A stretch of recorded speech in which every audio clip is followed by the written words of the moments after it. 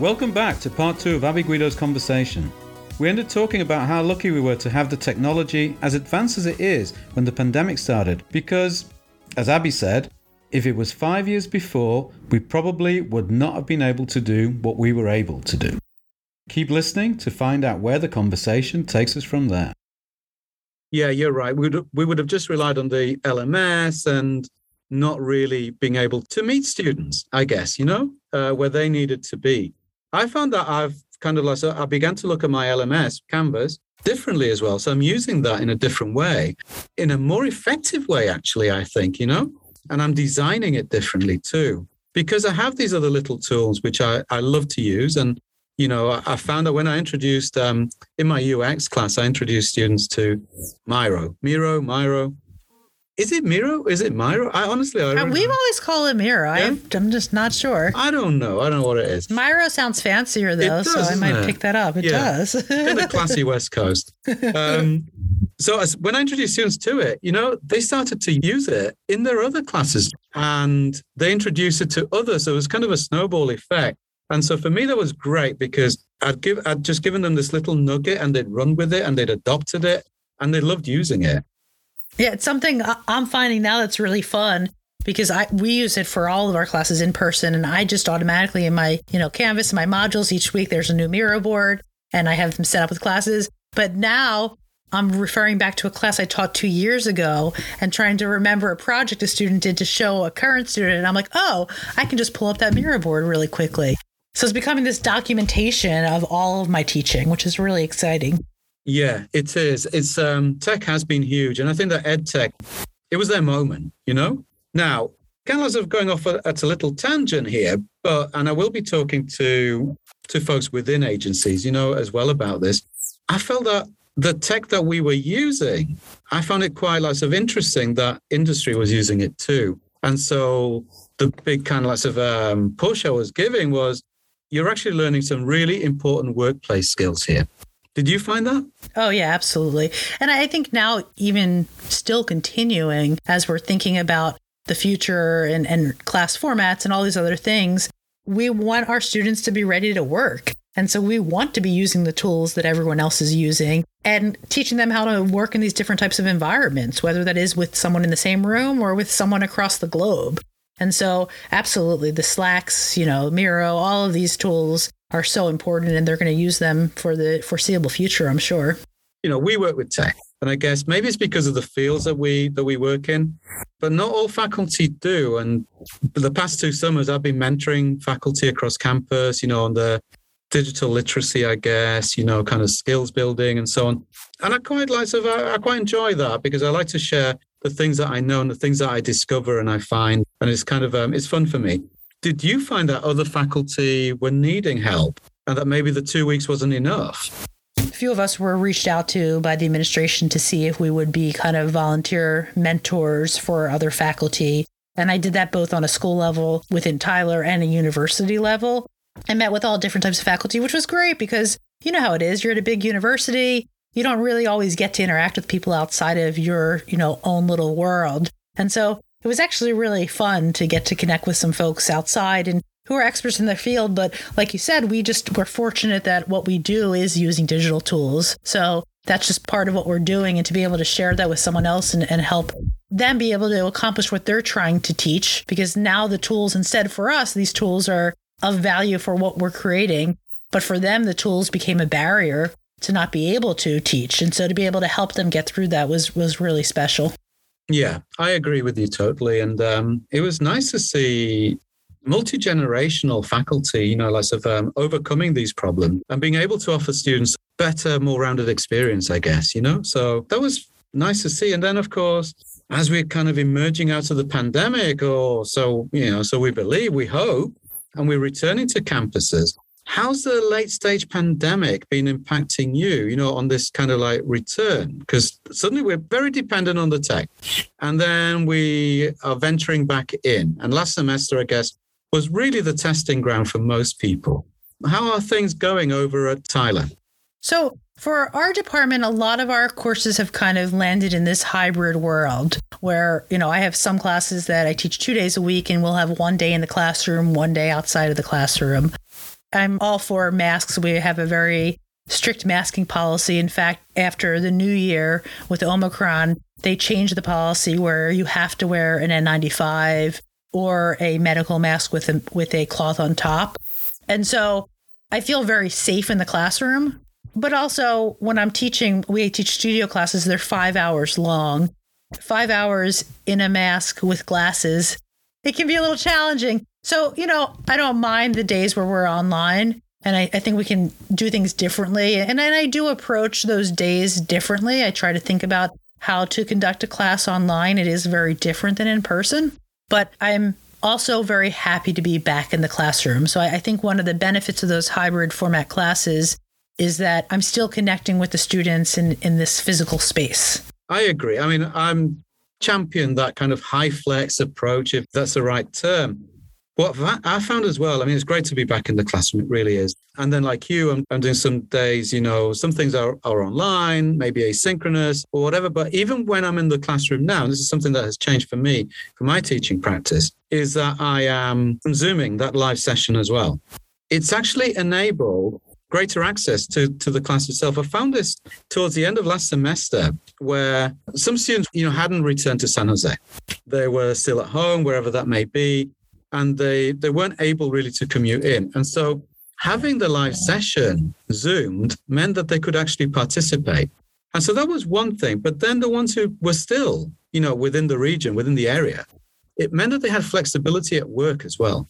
So it meant that perhaps in the past, if they'd been asked to work an extra shift, they would have had to turn it down because they had classes. Now it meant that they could actually combine the two, and they were able to still participate, become active participants in the class because they could Zoom it. And I think that's an awesome thing, Yeah, and we've been doing that as well. I think all of us don't want anyone coming into a room sick right now.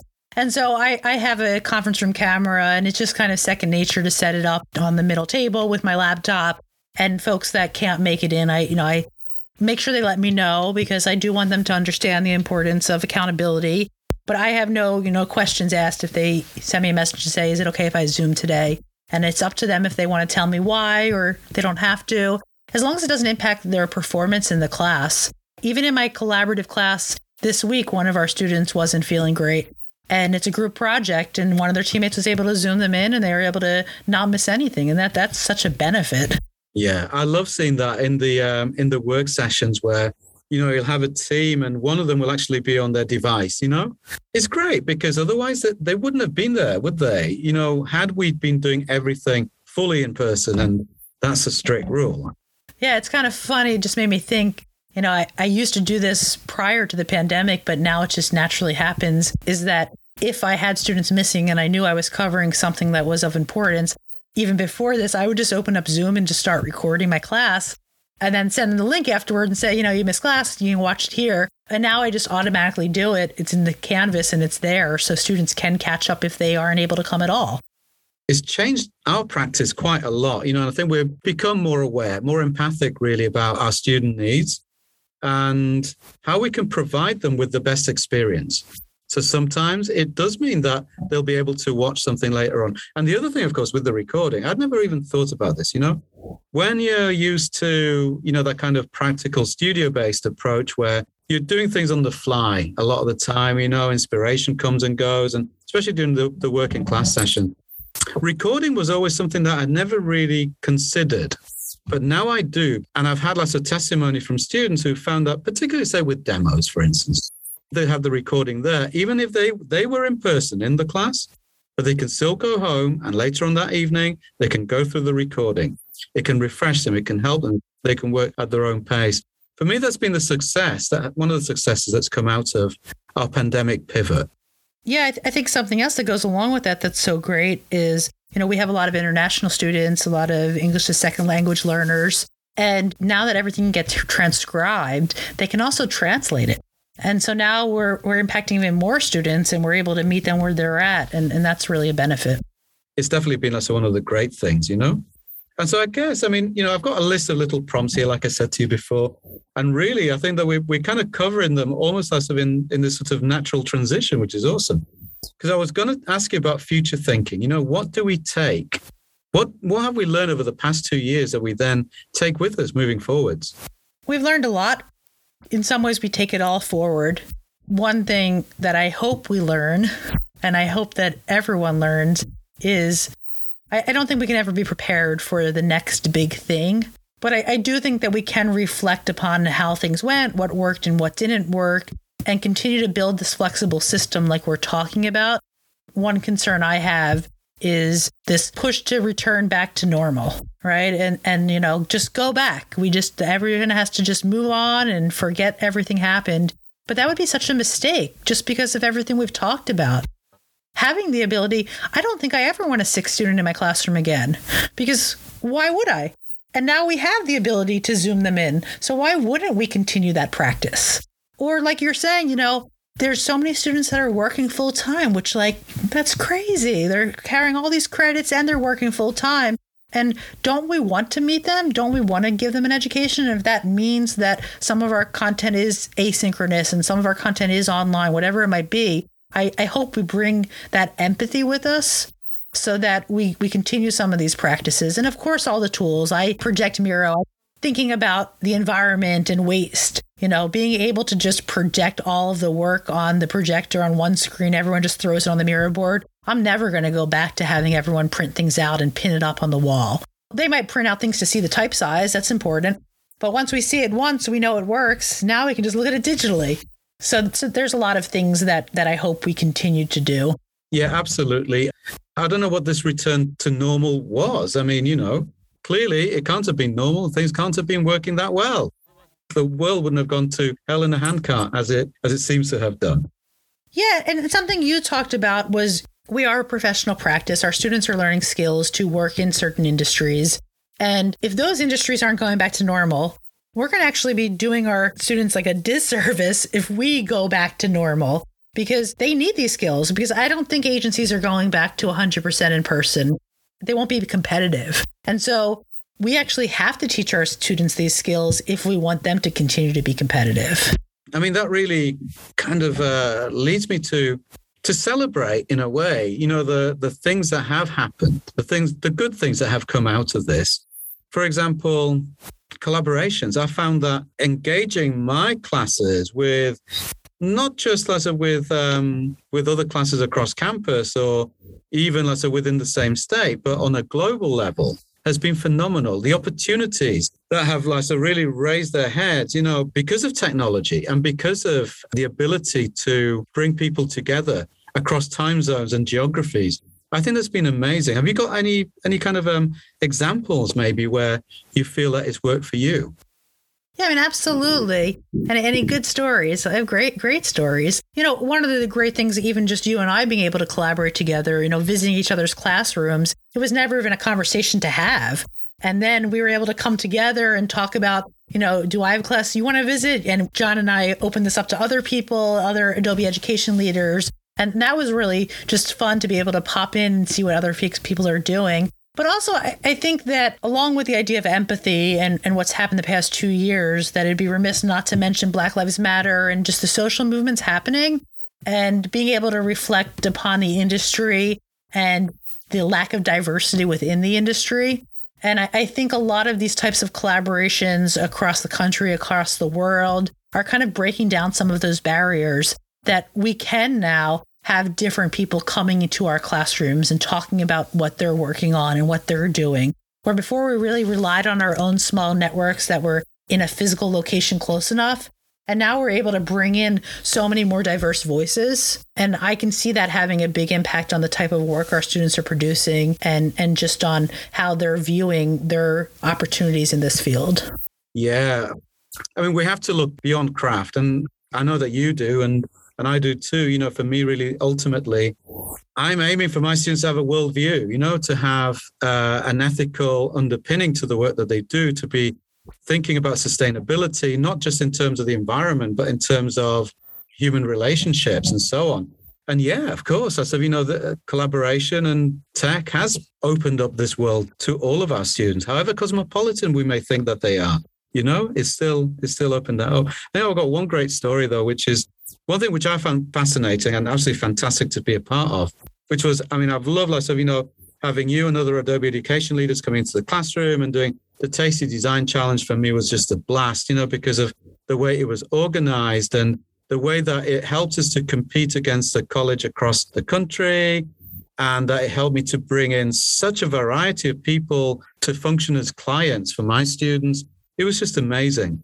But I also do work for Miami Ad School sometimes, something I didn't mention earlier. You may not know. I don't know whether you knew that. We haven't dug into it, but I knew it was something that you were a part of. Yeah, I have been for quite a while. I mean, less so now than at the beginning, but I still do a bunch of stuff for Miami Ad School, which I love doing, And there was one thing that launched at the beginning of the pandemic, which was this global hackathon, because, of course, Miami Ad School have got campuses across the world. And the hackathons brought students not just from across all of the different global campuses together to work in teams, but also it exposed them to clients and even global brands with a local flavor, to work as clients. And so they were able to collaborate on the tech platforms, on a global scale. And that was incredible. I've mentored a few teams in those hackathons.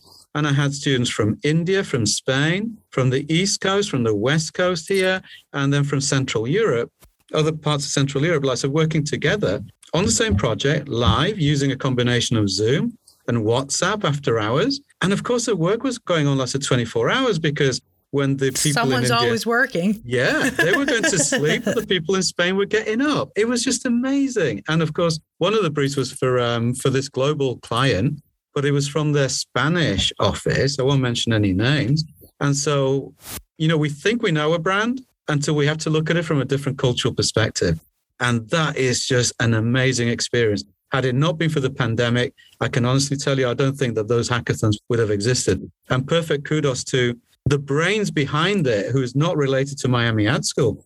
She's based in Spain. And, it's just working for a company in the US and doing all these amazing things. And it was just a fantastic experience. That for me was one of the great things to come out of the pandemic, was this kind of big collaboration that makes the world seem small. It makes me think about those benefits students get from studying abroad, which, I know you agree that there's no replacing that, to get to actually live in another culture, but not everyone can do that, and if you're working full time, you can't. But if you can participate in a project like that, where you are forced to think about the cultural perspective on something that you think from your perspective, that's so valuable. And so just on a signing off note then, Abby, what do you think of the future of creative practice and education is? It's a good question. And I think we both think about it often. I think as the world kind of evolves and what we do and what we make changes, there won't be as many jack of all trades. I think it's very hard now to know everything, right? And so I'm really interested. I don't know exactly. I'm interested to see how things kind of go with thinking that way, that we can't do everything within one discipline any longer, where there was a time where we could.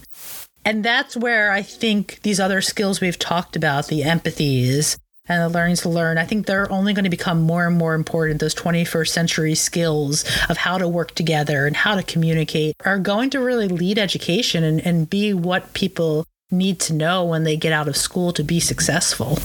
And I can see that growing, along with some different type of specialization, and those two things counter each other. So I don't know, but I'm really excited to be a part of it. And I love that you're having these conversations with people to think about this, because we all will play a role in shaping what that becomes. I think that's a great note to kind of begin the signing off process for this episode. Interdisciplinarity and collaboration is just so key right now. I first came across that idea where it got me thinking about how we can approach it in education. It's a number of years ago now. It was an ad agency that I collaborated with, who every Monday morning, I believe it was every Monday morning, brought in a speaker to address the entire agency, creatives, strategists, everyone, let's say from the top to the bottom, on a different theme. And these were people there were brain surgeons and rocket scientists. It really was, there were people from totally outside the field to talk about what was new in what they were doing. And it may have related to client work. It may not have related to client work. But what it did was that it really kind of inspired the people who work there to think differently and to bring in experiences from other disciplines too. And I thought that was an amazing thing. And hearing you saying this now, I think that for sure that's where creative practice and creative education really needs to be heading, you know? Mm-hmm. I'm jealous of that. I want that every Monday morning. Oh, yeah. Yeah. I can see a day where, you know, maybe we're hiring science faculty to work within our design schools. You know, that would be such a cool thing to have that kind of teamwork thing going on. We gotta work on this, John. Yeah. We got a new idea. We'll change the world. We'll change the world. Well, thank you, Abby. This has been a great conversation. I know these are conversations we have all the time, but it's so nice to kind of like so capture them and bring them some kind of format, you know, that people can digest. So thank you so much. It's been fascinating. I wish we could carry on forever, but of course, we all have different things to do. So thanks, Abby. And I look forward to the next conversations that we have. Great. Thank you so much for having me, John.